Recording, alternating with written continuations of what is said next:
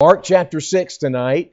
Mark chapter 6, if you'd go there. I absolutely love the Gospel of Mark. I just love it. Second book in the New Testament. If you're unfamiliar with your Bible, you got Matthew as the first book of the New Testament, and then Mark comes right after it. For your knowledge, most scholars, of which I'm certainly not, most scholars believe, because it was written of by many just right after the completion of the New Testament. There were some men such as Justin Martyr and Josephus and others who wrote historical books about that generation of time. Many of them would say that the Gospel of Mark was Mark writing down the words of Peter. You could actually call this the Gospel of Peter. It was like Peter and Mark were very close, and John Mark was recaptured after some kind of a departure from the work of God. He came back to the things of the Lord, and we're not real sure all that took place in his life. You read about that in the book of Acts. But nevertheless, Peter, who knew about failure, takes John Mark under his wing and helps to mentor him and helps him a little bit. And John Mark writes these words that Peter, more than likely, dictated to him as Peter was moved by the Holy Spirit of God. And the thing I love about the Gospel of Mark is it's fast moving. It's quick moving. It's the stories are to the point. The key word in the book of Mark is the word, the old King James word is the word straightway, which in our vernacular means immediately. And immediately Jesus went here, and immediately Jesus stepped into the boat, and immediately Jesus went to the other side of the sea, and immediately Jesus healed this person. And it's the key word, straightway. And I love that. And I've got you in chapter 6 tonight, but I want to say before we read it, that in chapters 4 and 5, you see a great deal of exciting things that took place. Jesus calmed a stormy Sea of Galilee when a heavy storm came in and the disciples were scared for their life, and Jesus calmed it. You see that Jesus had power over nature. Then he goes over to a place called Gadara, and there was a man that was possessed of, in his own words, a legion of demons. In other words, he had probably over 1,000 demons controlling him. Certainly multiple hundreds. And he was a man who was out of control. And Jesus delivered him of those demons. Just phenomenal. You say, well, that must have been quite a change. Let me tell you something. When anybody comes to Jesus Christ and accepts Him as their Savior, that's a miracle change. And you may not be delivered from demons, but the truth is we are delivered from our sin nature when we come. We're delivered from the eternal wrath of God in hell. That's a miracle that we would be redeemed and rescued. So Jesus rescues this man. So we see that he had power over nature. We see that he had power over demons. Then he comes back over the Sea of Galilee, and this all happens in chapter 5. And he comes back over to the what are we looking at? The western side of the Sea of Galilee, near Capernaum. And there he is approached by two different people. One is a man by the name of Jairus who has a daughter that's dying. And before Jesus can get to Jairus' house, the daughter dies. She's 12 years of age. And when Jesus gets to that house, he literally raises her from the dead, which shows us that Jesus has power over death. And on the way to that home, there was a woman who had been diseased of probably a blood tumor in her system for 12 years. She's that one who comes up behind him and touches his garment, probably a tassel at the end of his garment, and she's immediately healed, because in her heart she knows, if I can just simply touch his garment, I will be healed, because I know who he is. So it shows us that Jesus has power over disease. And now we come to chapter 6. All of those exciting things happen in chapters 4 and 5. A great deal of faith. And now all of a sudden, notice in verse 1 of chapter 6, it says, "And he went out from thence and came into his own country. and his disciples follow him. And when the Sabbath day was come, he began to teach in the synagogue, and many, hearing him, were astonished, saying, From whence hath this man these things? And what wisdom is this which is given unto him, that even such mighty works are wrought by his hands? Is not this the carpenter, the son of Mary, the brother of James and Joseph and of Judah and Simon? And are not his sisters here with us? And they were offended at him. But Jesus said unto them, A prophet is not without honor but in his own country, and among his own kin, and in his own house. And he could there do no mighty work, save that he laid his hands upon a few sick folk and healed them. And he marveled because of their unbelief. And he went round about the villages teaching. Father, please help us in the moments that we have together in your word to get the Bible help that we need.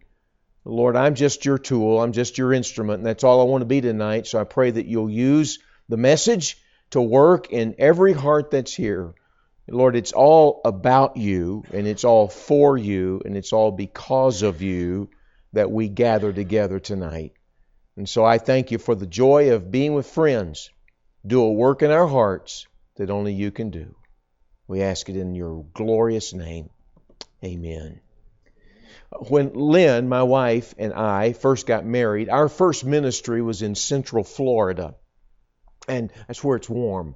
And we were down in Central Florida, and while we were there, I mean, we were in our 20s. That's just been a few years ago. And we were pretty excited about being there. And there was something that was in Central Florida that everybody knows about, Mickey World, Disney World. And so it didn't take any time for these two 20-somethings to get over to Disney World, and like a couple of kids enjoyed every bit of it. I mean, we just loved it all. And then we went over to Epcot Center, and then, I mean, we just saw the whole thing. We loved it.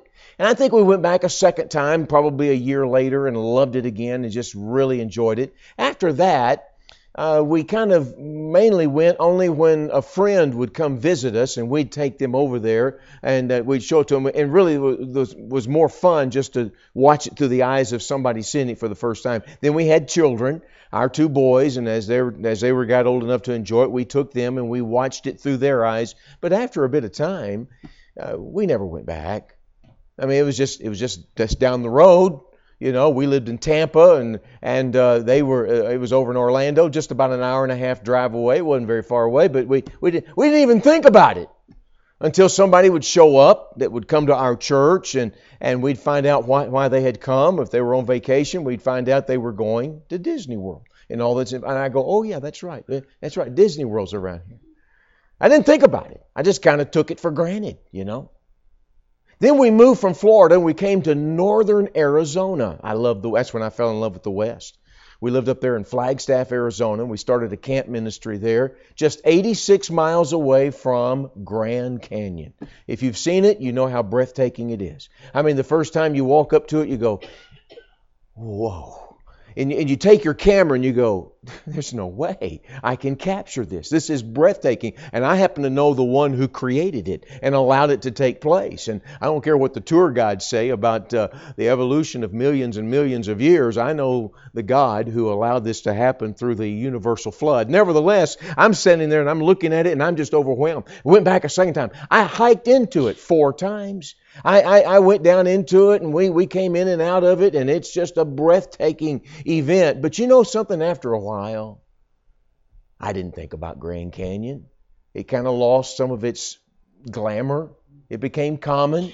And somebody would come visit our ministry and they'd say, hey, while we're here, can you take me to the Grand Canyon?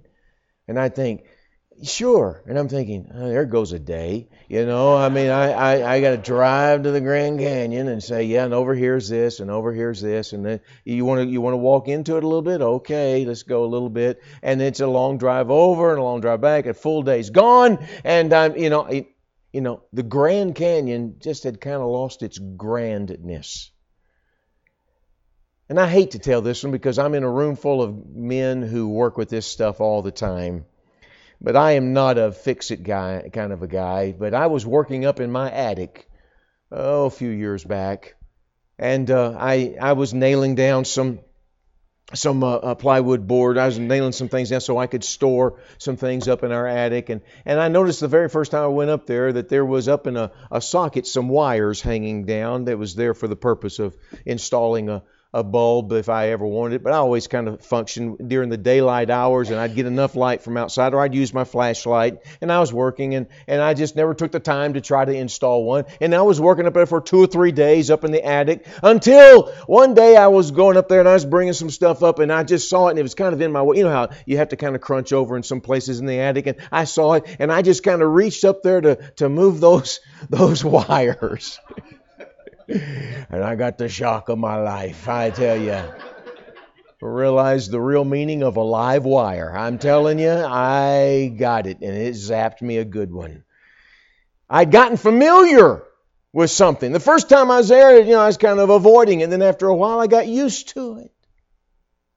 And it almost hurt me to a real serious degree. When you come to Mark chapter 6, you read of people who were familiar with Jesus. He was kind of common. You say, what do you mean? He grew up there. Look at verse 1 again. It says, and he went out from thence and came into his own country. His own country. And his disciples followed. The words his own country is where he grew up, Nazareth.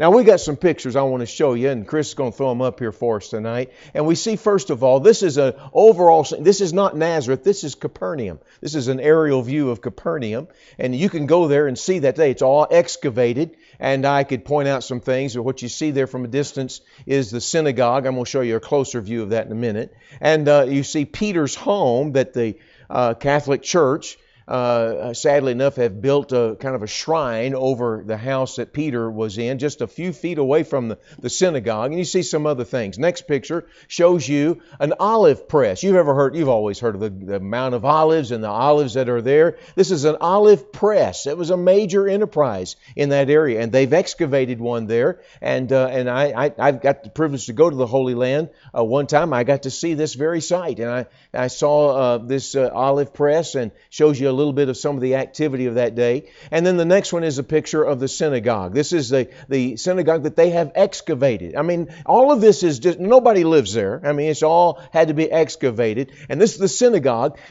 Probably not the very one that Jesus was in. His was probably a few feet under. This has been built up after the fact. This was probably, I think, around 400 A.D. that this began to be built, and men were worshiping there. But after a while, it was all destroyed by Rome, and it was taken care of. But now the next picture shows you a shot of Nazareth, the hill country. Capernaum, I should have noted to you, was a flat land.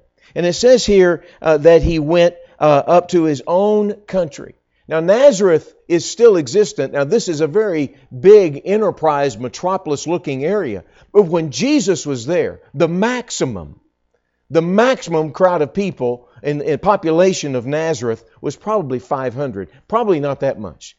Probably the most was around 300. But somewhere between 300 to 500 people lived in Nazareth.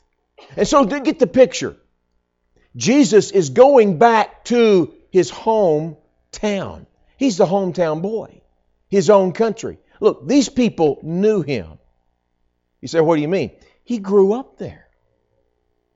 You see, when Jesus was born in Bethlehem, he was taken for 2 years by his foster father and his mother, Mary, down to Egypt for his protection. For 2 years, they lived down in Egypt. And then when the Lord made it clear to Joseph that it was okay to go back home to Nazareth, they come back to Nazareth. Jesus is about 2 years of age. Jesus started, the only thing we know about Jesus in the Scriptures in Luke chapter 2 that tells us that he submitted himself to his parents, and he went to the temple and was there in the temple and was asking questions of the doctors and the teachers of the law and so forth. And then it also says that he went back home and he submitted himself to his dad which meant that his dad, his foster father Joseph, taught him the trade of being a carpenter. And it wasn't until he was 30 years old that he started his ministry back in Capernaum, those earlier pictures we showed you. Okay, what's the point? The point is from 2 to 30, 28 years if your brain's working okay on a Monday night. 28 years he has lived among 300 to 500 people. Do you sometimes feel like you know everybody in Fernley if you live here? I would suppose so. And you got, 19, 20,000 people here in this area, or maybe somewhere around that number. I don't know. But the fact is, here's Jesus in a small community. Everybody knew Jesus. He was the son of Joseph, son of Mary. He had picked up the trade that Daddy had taught him. In fact, the truth is many people believe that Joseph, being an older man when he married Mary, probably died, and Jesus, being the firstborn, took up the family trade to take care of the family in those later years, or older years of his adult years, and he's known as the carpenter. Now, in a small community like that, it meant more than just working with wood. He probably worked with leather goods and so forth. And in fact, Justin Martyr again wrote and said that Jesus he made carts for farmers and shepherds and so forth, and he made leather things, yokes for the oxen, for those who had oxen and donkeys and so forth. And he was the carpenter. He would walk the streets of Nazareth. Everybody knew him. Then he leaves. He's anywhere between 30 to 33, and he's the boy made good. And everybody's talked about Jesus all across the known area. Christopher, thank you for that. You can take that down. Here's the deal. Jesus comes back, and they say, isn't this the carpenter? Now, in our English words here, we just read these words and almost go over them quickly. In the language in which it was written, there's a lot of harshness in these words. Let me see if I can draw attention to some things. Is this not the carpenter? They didn't even name him. They named Mary. They named his brothers, Joseph and Judah and Simon. They named them. In another text, in the Gospel of Luke, they named Joseph, his father, his foster father. They won't even name him. And there's a sense of rudeness. Notice in verse 2 again. And when the Sabbath day was come, he began to teach in the synagogue, and many hearing him were astonished, saying, From whence hath this man these things? This man, it'd be like you and me talking about somebody. We'd say, who does this guy think he is? That's exactly what the kind of language is being used here. Who is this guy? Well, they knew who he was. He grew up among them. But what's happened? They've lost the awe, the wonder of who Jesus is because they were familiar with him.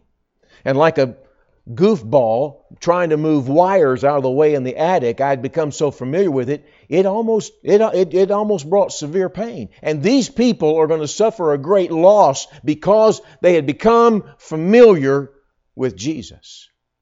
And I want you to see, without having to turn to it, I want you to see what Luke says. In Luke chapter 4 and verse 16, the words will be on the screen.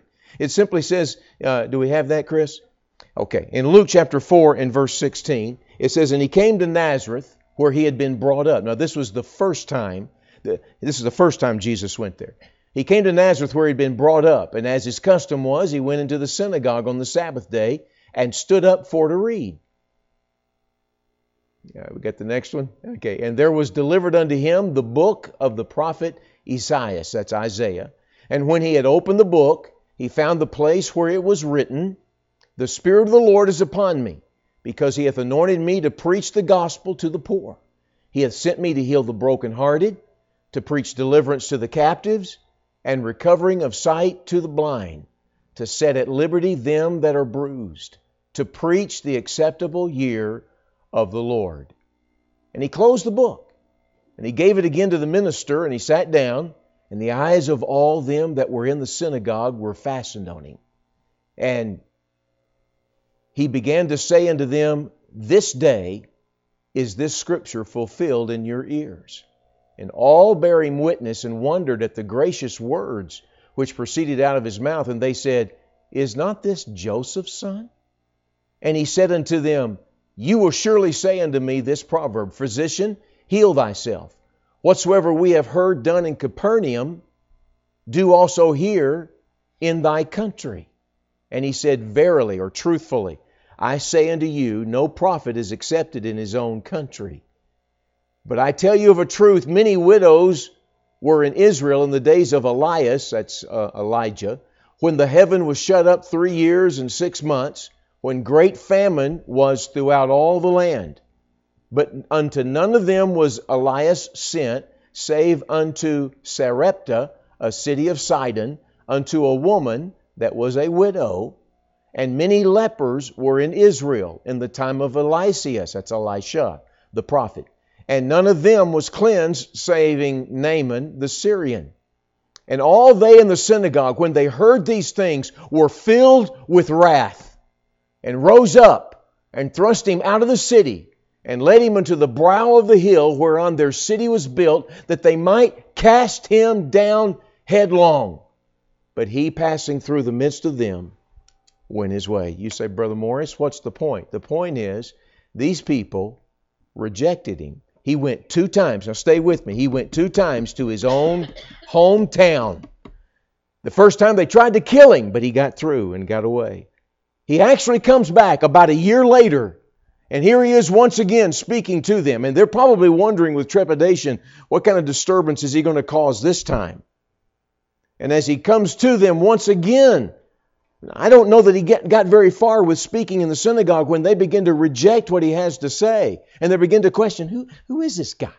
Who does he think he is? Does he think he's better than us? Now, what's the whole problem? The problem is this: they were familiar with Jesus. And one of my biggest concerns is that in any of our lives tonight, there comes a point in time in any of our lives that we become so familiar with the things of God, the Word of God, the songs of God, the house of God, the people of God, the work of God, that we lose the wonder of our walk with God and of who He really is. Amen. And what He has done for us. The danger of familiarity. I want you to notice, first of all, the descriptive or dangerous attitudes when we become familiar with Jesus. Now, I don't mean by becoming familiar as something that's bad. Now, as something that is, I don't mean it to be familiar with Him is not a good thing, that you should keep your distance from Him. No, I don't mean that at all. I mean when Jesus becomes commonplace in our lives. Well, what are some of the dangerous attitudes? You saw them there back in our text in Mark 6. Look at it with me. It says in verse 2, when the Sabbath day was come, He began to teach in the synagogue, and many, that means a great crowd. I mean, you're talking 300 people in the city, hearing Him, were astonished. The word astonished is the idea of disdainment. It was a shocking statement. It was a statement that meant, well, they go on to say, who is this man? Who is this guy? Who does he think he is? There is a sense of rudeness. There is a sense of anger. There was a sense of entitlement. Hey, come on, he's not any better than us. In fact, they said, are not his brothers Joseph and Judah and Simon here? I mean, they're still living here. Hey, isn't his mother Mary still here in our midst? Who is this guy? Aren't his sisters still here? Isn't this the carpenter? He was just here a couple of years ago as a carpenter. Who does he think he is? There is a sense of he's not any better than us, and we are entitled to an explanation as to why he's doing what he's doing. They go on to talk about the fact that he's not in any way special, and then the most key important verse is verse 6. And he marveled because of their unbelief. Let me just get to the point. You know what the bottom line is, dear friend? The bottom line is simply this. These are people who had a knowledge of Jesus, but they didn't know Him. Amen. They knew about Him, but they didn't know Him. And they lost the wow and the awe of Him. And there was a sense of wrong and rotten and dangerous descriptive attitudes that came along with it.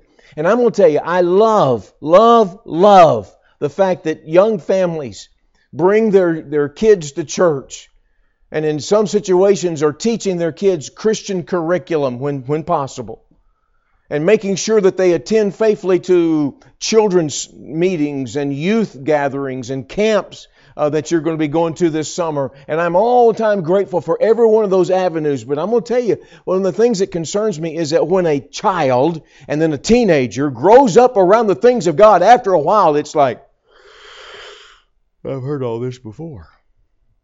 And it's not any different from grown adults who have grown up in the house of God. Have you ever been around somebody who, as an adult, a young adult, or middle-aged, whatever the case may be, has just come to accept Jesus Christ as their Savior? There is an energy, there is an enthusiasm like a little baby brings to a home.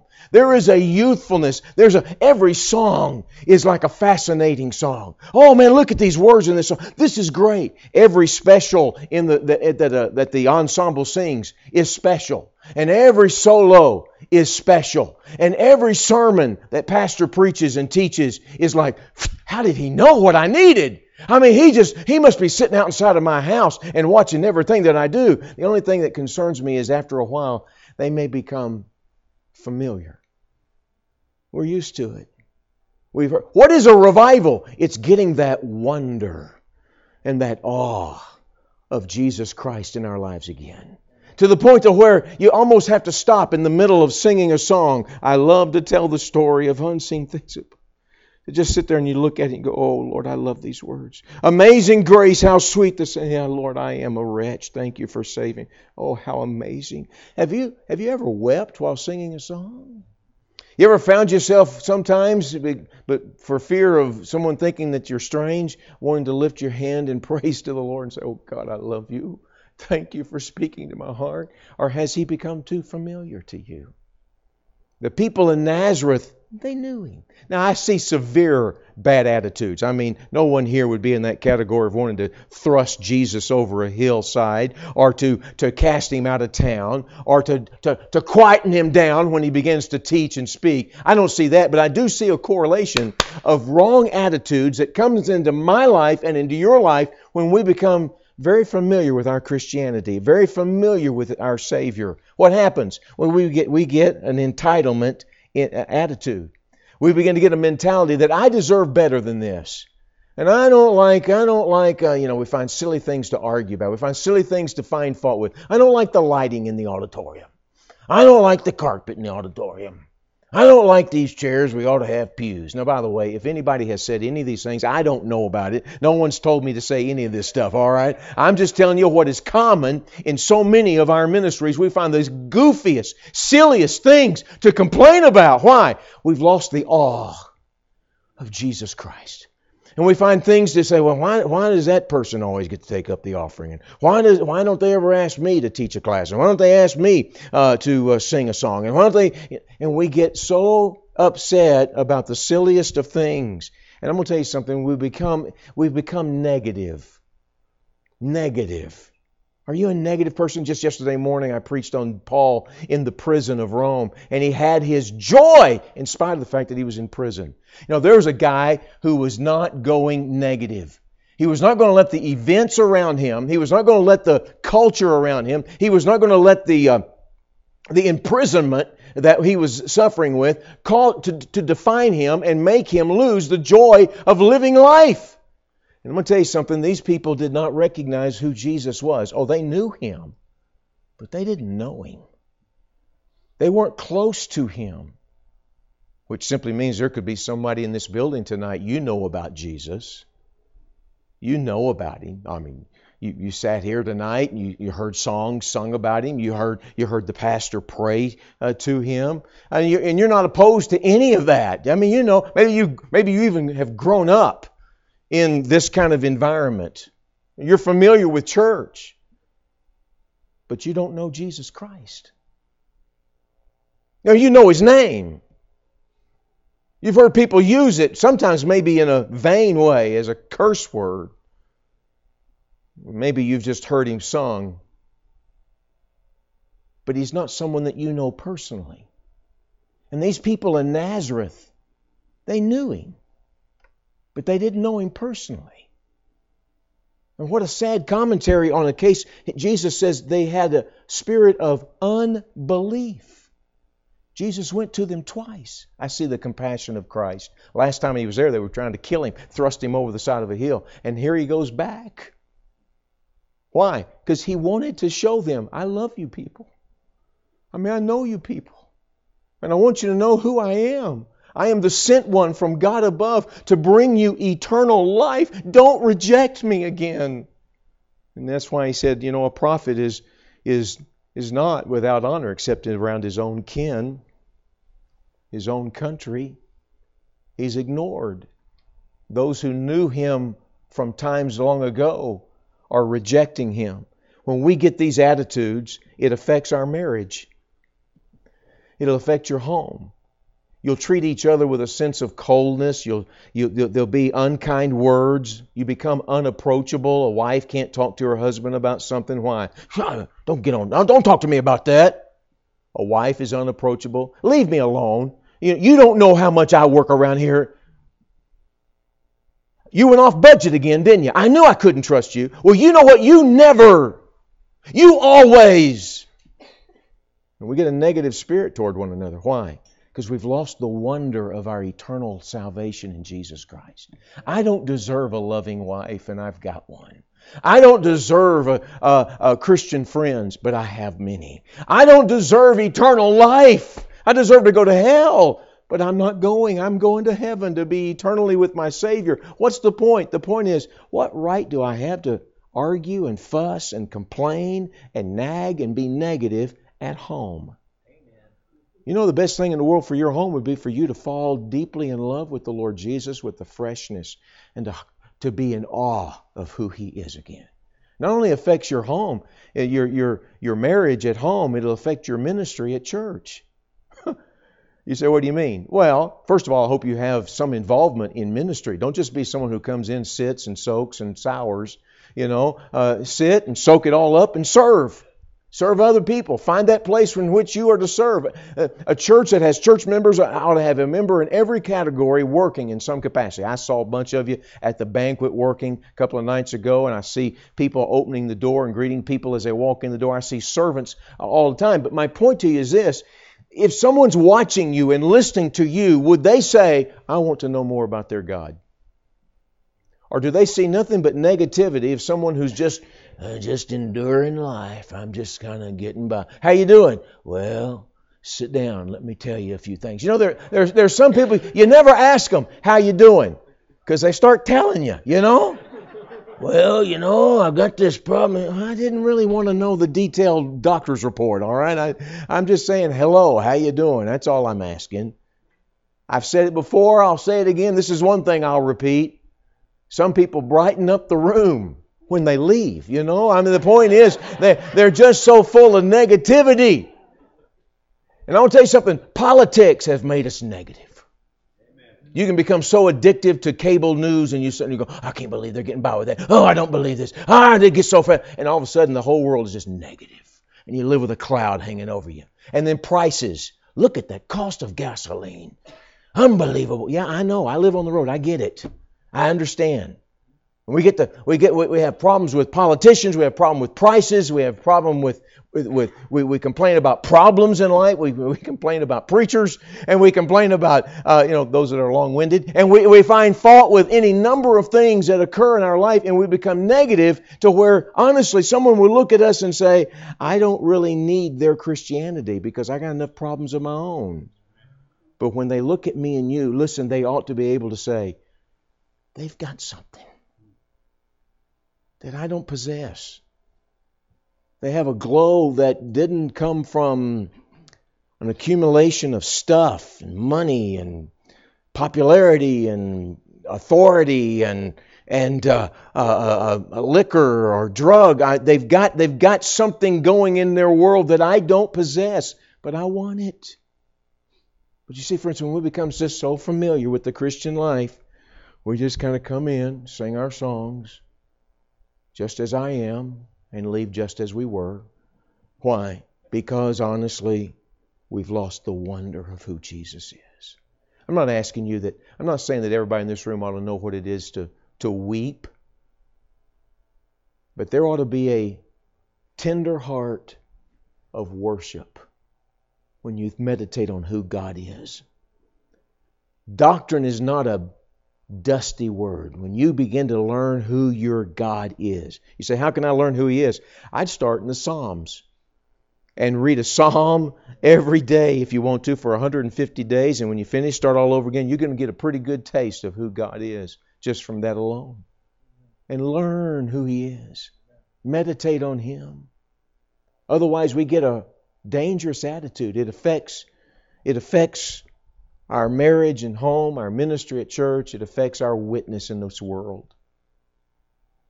I was preaching to a group of teenagers a few years ago, and there was a young lady, teenage girl, 17, who after the service, she had grown up in churches just like Grace Baptist. This was her world.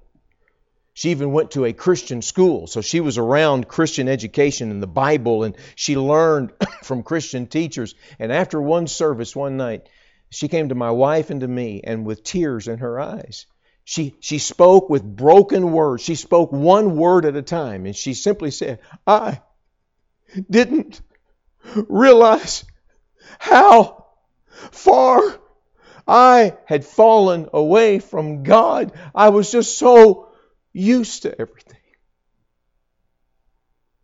You know something? This last year, there was a period of time with a blood clot in my leg. I couldn't walk. I crawled from a couch or a chair to my bed. If I had to get downstairs, just, I think it was like 13, 14 steps downstairs. I timed it one day. I mean, I didn't mean to. It just became aware to me. It took me 20 minutes just to get down those steps. And the only reason I had to go downstairs was to try to get in the car. It took me another 30 to get out into the garage and get into the car to be taken to the doctor to deal with what I was dealing with. You know that when it was finally dealt with and I was able to walk again, our mailbox is in kind of a community mailbox down the street from our house. The mail didn't come right to our house. It's a little community mailbox down the street, about 50, 60 yards away from our house. I remember the first time I walked outside to get the mail. I cried all the way to the mailbox to get my mail. And I didn't even care. I just said, I love you, Lord. Thank you, I can walk again. I didn't know I was going to get to walk again. And I praise you. If a neighbor was looking outside, they go, oh, there's that crazy guy again. You know, I'm telling you, I don't want to lose the wonder of simple things like being able to walk. And I'm going to tell you something. When you lose the wonder and just become so familiar with Jesus, you lose that awe and glow of Him to the point that you have dangerous attitudes of complacency. Does that describe you? But number two, I want you to see something else. I want you to see the departing opportunities. Did you notice in the text that was up on the screen, when they were trying to get rid of Him, the Bible says, and He, passing through the midst of them, He went His way. He went away. Notice in our text here tonight in Mark chapter 6 and verse 5, and He could there, that's in Nazareth, He could there do no mighty work, except that He laid His hands upon a few sick folk and healed them. He could not do much mighty works, and He marveled because of their unbelief. And then it says, and He went round about the villages teaching. He left Nazareth. What's the point? The point is this: they lost the opportunity to have Jesus in their community, to see what Jesus could do in their individual lives. The opportunity was departing from them.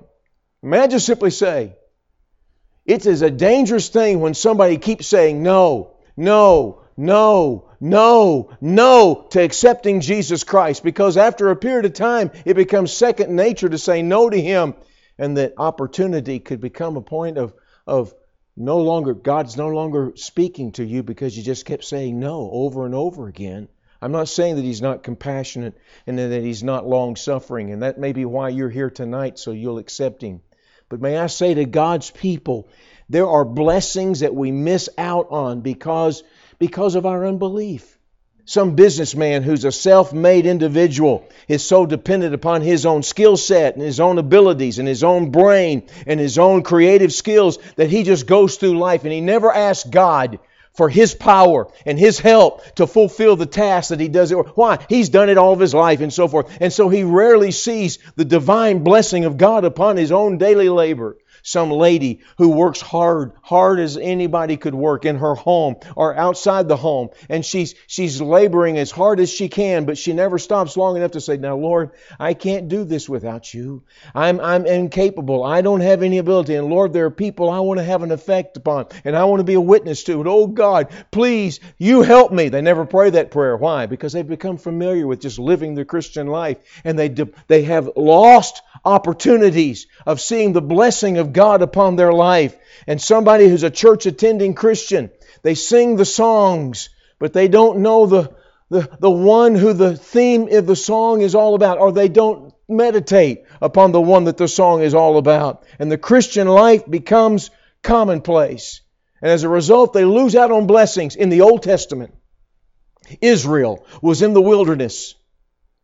And Moses sent 12 spies to go spy out the land of Canaan, the promised land, to check it out. And they came back and 10 of those men said, it's beautiful. There's no way. There's no way we could take it. And all of Israel said, oh no, the same God who parted the Red Sea. Oh, the same God who's been feeding us manna from up above. The same God who's given us water out of the rock out here. The same God who's done many miracles. He can't get us through this one. And because of their unbelief, they wandered for 40 years in the wilderness. Why?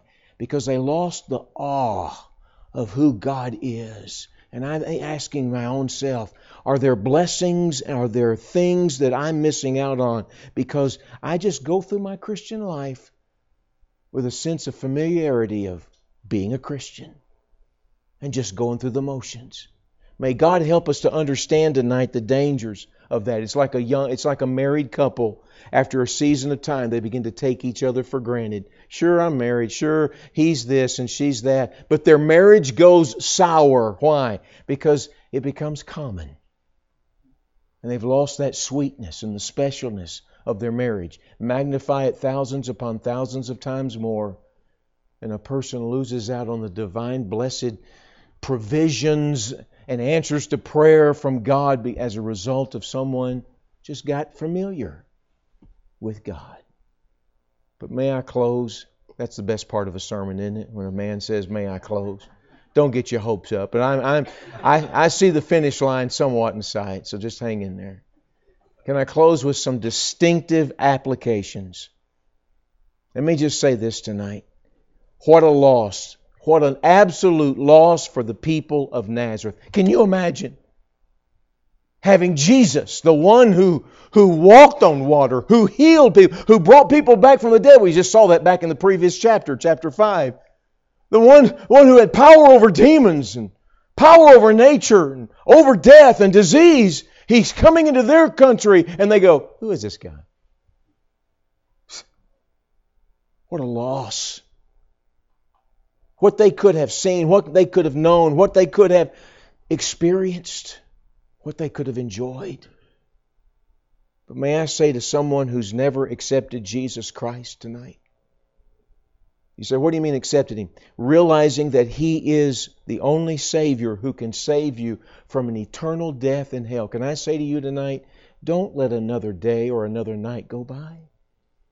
Don't miss out on the wonderful joy and privilege of accepting Christ. I said it, I think, yesterday. If I had 1,000 lives, I'd give every one of them to Jesus Christ. Amen. You say, well, what does that mean? It means you've got to admit that you are a sinner. We all are. Who are we trying to fool? Your conscience tells you that. There's not a person on the planet. I don't care if they claim to be an atheist. I don't care. There's not a person on the planet who doesn't have a conscience that tells them there's a God. And I'm going to be accountable to Him one of these days. Your conscience has tried to talk to you. Maybe caring people have tried to talk to you about accepting Jesus Christ. And I believe that tonight Christ Himself is talking to you through His Word. I'm just the tool the word's coming out of. And He's speaking to you tonight, and He's saying to you, come to me. Jesus comes back to Nazareth the second time. Why? Because He cared. He loved those people. And the Bible says He was amazed at their unbelief, what He could have done for them. May I plead with someone who sits here tonight, don't just be familiar with the language. Get to know Him personally. Accept Him as your Savior. I heard a story years ago about a bus driver who was a driver of this tour bus. And he sat up there in the front and driver's seat, and he had different tour groups that he was driving around, and they had these little DVD players that would come down, and they would show, when they had to travel a long distance, they'd show a family-friendly film, a video of some sort. And someone was talking to him one time. They noticed that he knew every line of every actor, every scene. He knew the entire video. He knew it all. And it was a musical thing, so whenever they sang, he knew every song, he knew every word, he knew every single thing. And someone asked him, oh, so you've seen this? Probably. He goes, no, I've never seen it. They said, what? He goes, I'm always up here. I can't see it, but I've heard it.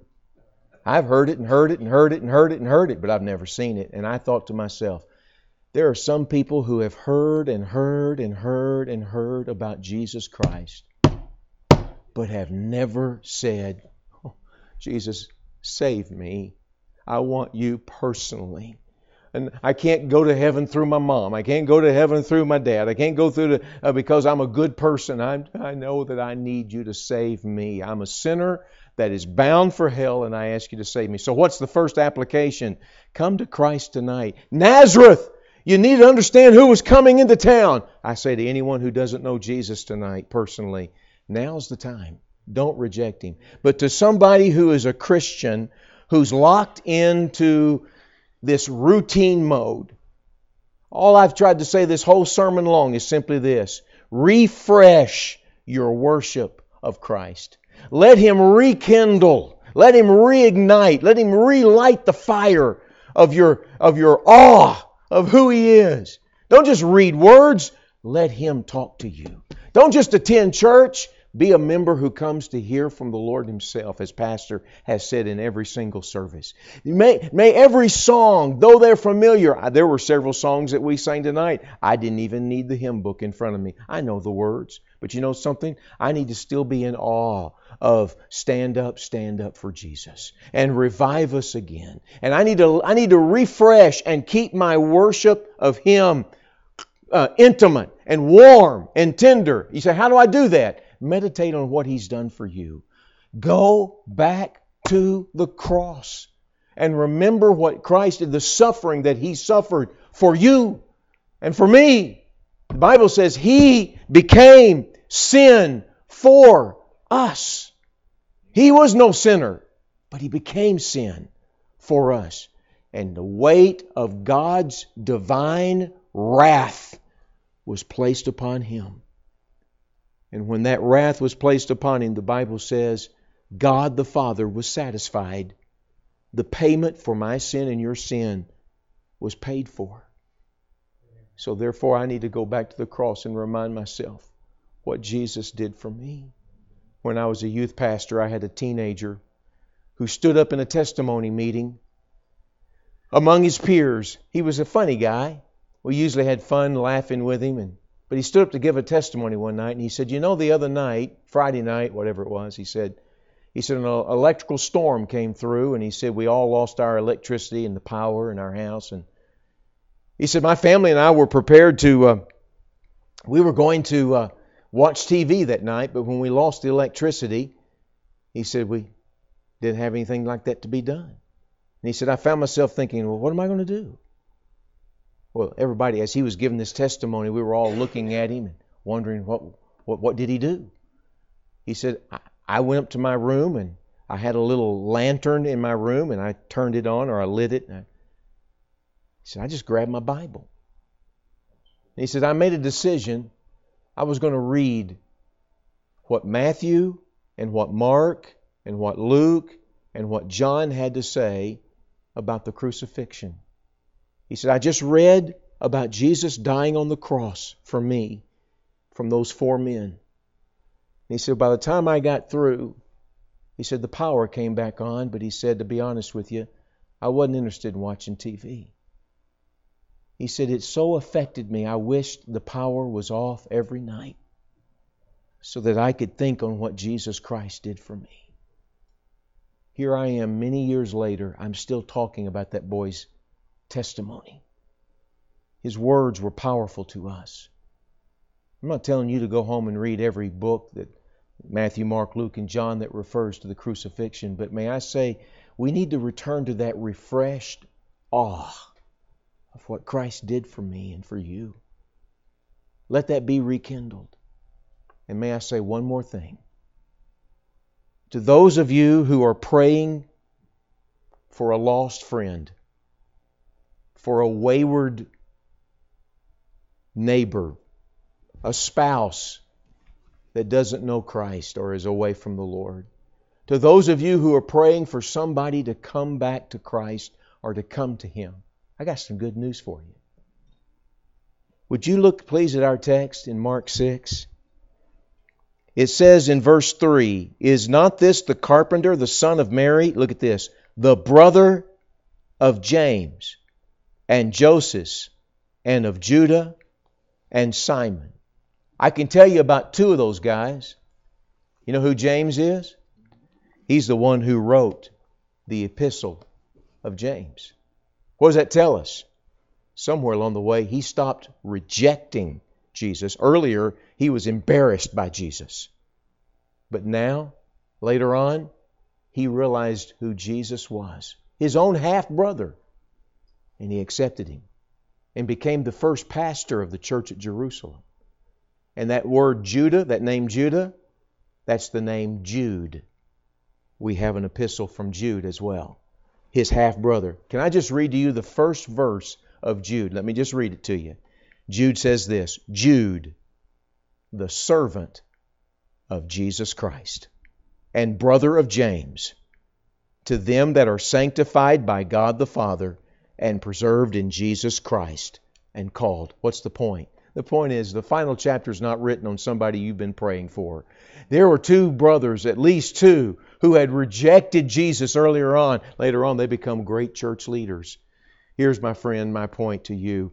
The fact is, God's people need to stay encouraged and just keep on praying for those who are away from the Lord. Just a few weeks ago, you and I were all celebrating Christmas. It was a great time. I don't know if you had a good Christmas. We had the time of our life because we were still together.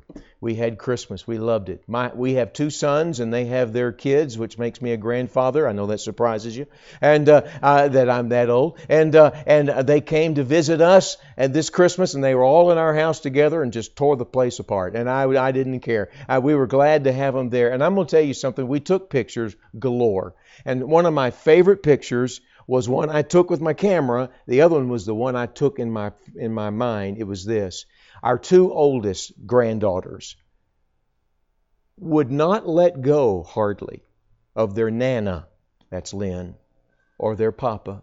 I have a picture of the 2 oldest girls clinging to their Nana, sitting on the couch, just one on both arms, and not just hanging on, I'm just leaning into them, hanging on to her. And I got a picture of that. Later on, I'd be sitting around, and they would be clinging to me and putting their head on my shoulder. Why? Because they love Papa. And they love Nana. And we don't get to see each other very much. And they knew Papa's been sick. And they knew that Nana was taking care of Papa. And their hearts were heavy. And they were old enough as 12-year-old girls to just love and want to be with us. Why? Because we were not familiar all the time around them. And I thought to myself, if we lived near each other and saw each other all the time, I probably wouldn't I'd get a nice hug, but not that clinging. I don't want you to get away. I want to just stay with you. And I found myself wondering, do I sometimes treat the Lord Jesus that way? To where I become so familiar with Him. I'm close for a while and then I wander off and drift away from what He's done for me. I have no idea how the Lord may have talked to you tonight, but there is a danger of familiarity when we become so used to things, spiritually speaking, that we lose the awe and wonder of being a believer in Christ. Let's rekindle that fire tonight. Would you bow your heads with me?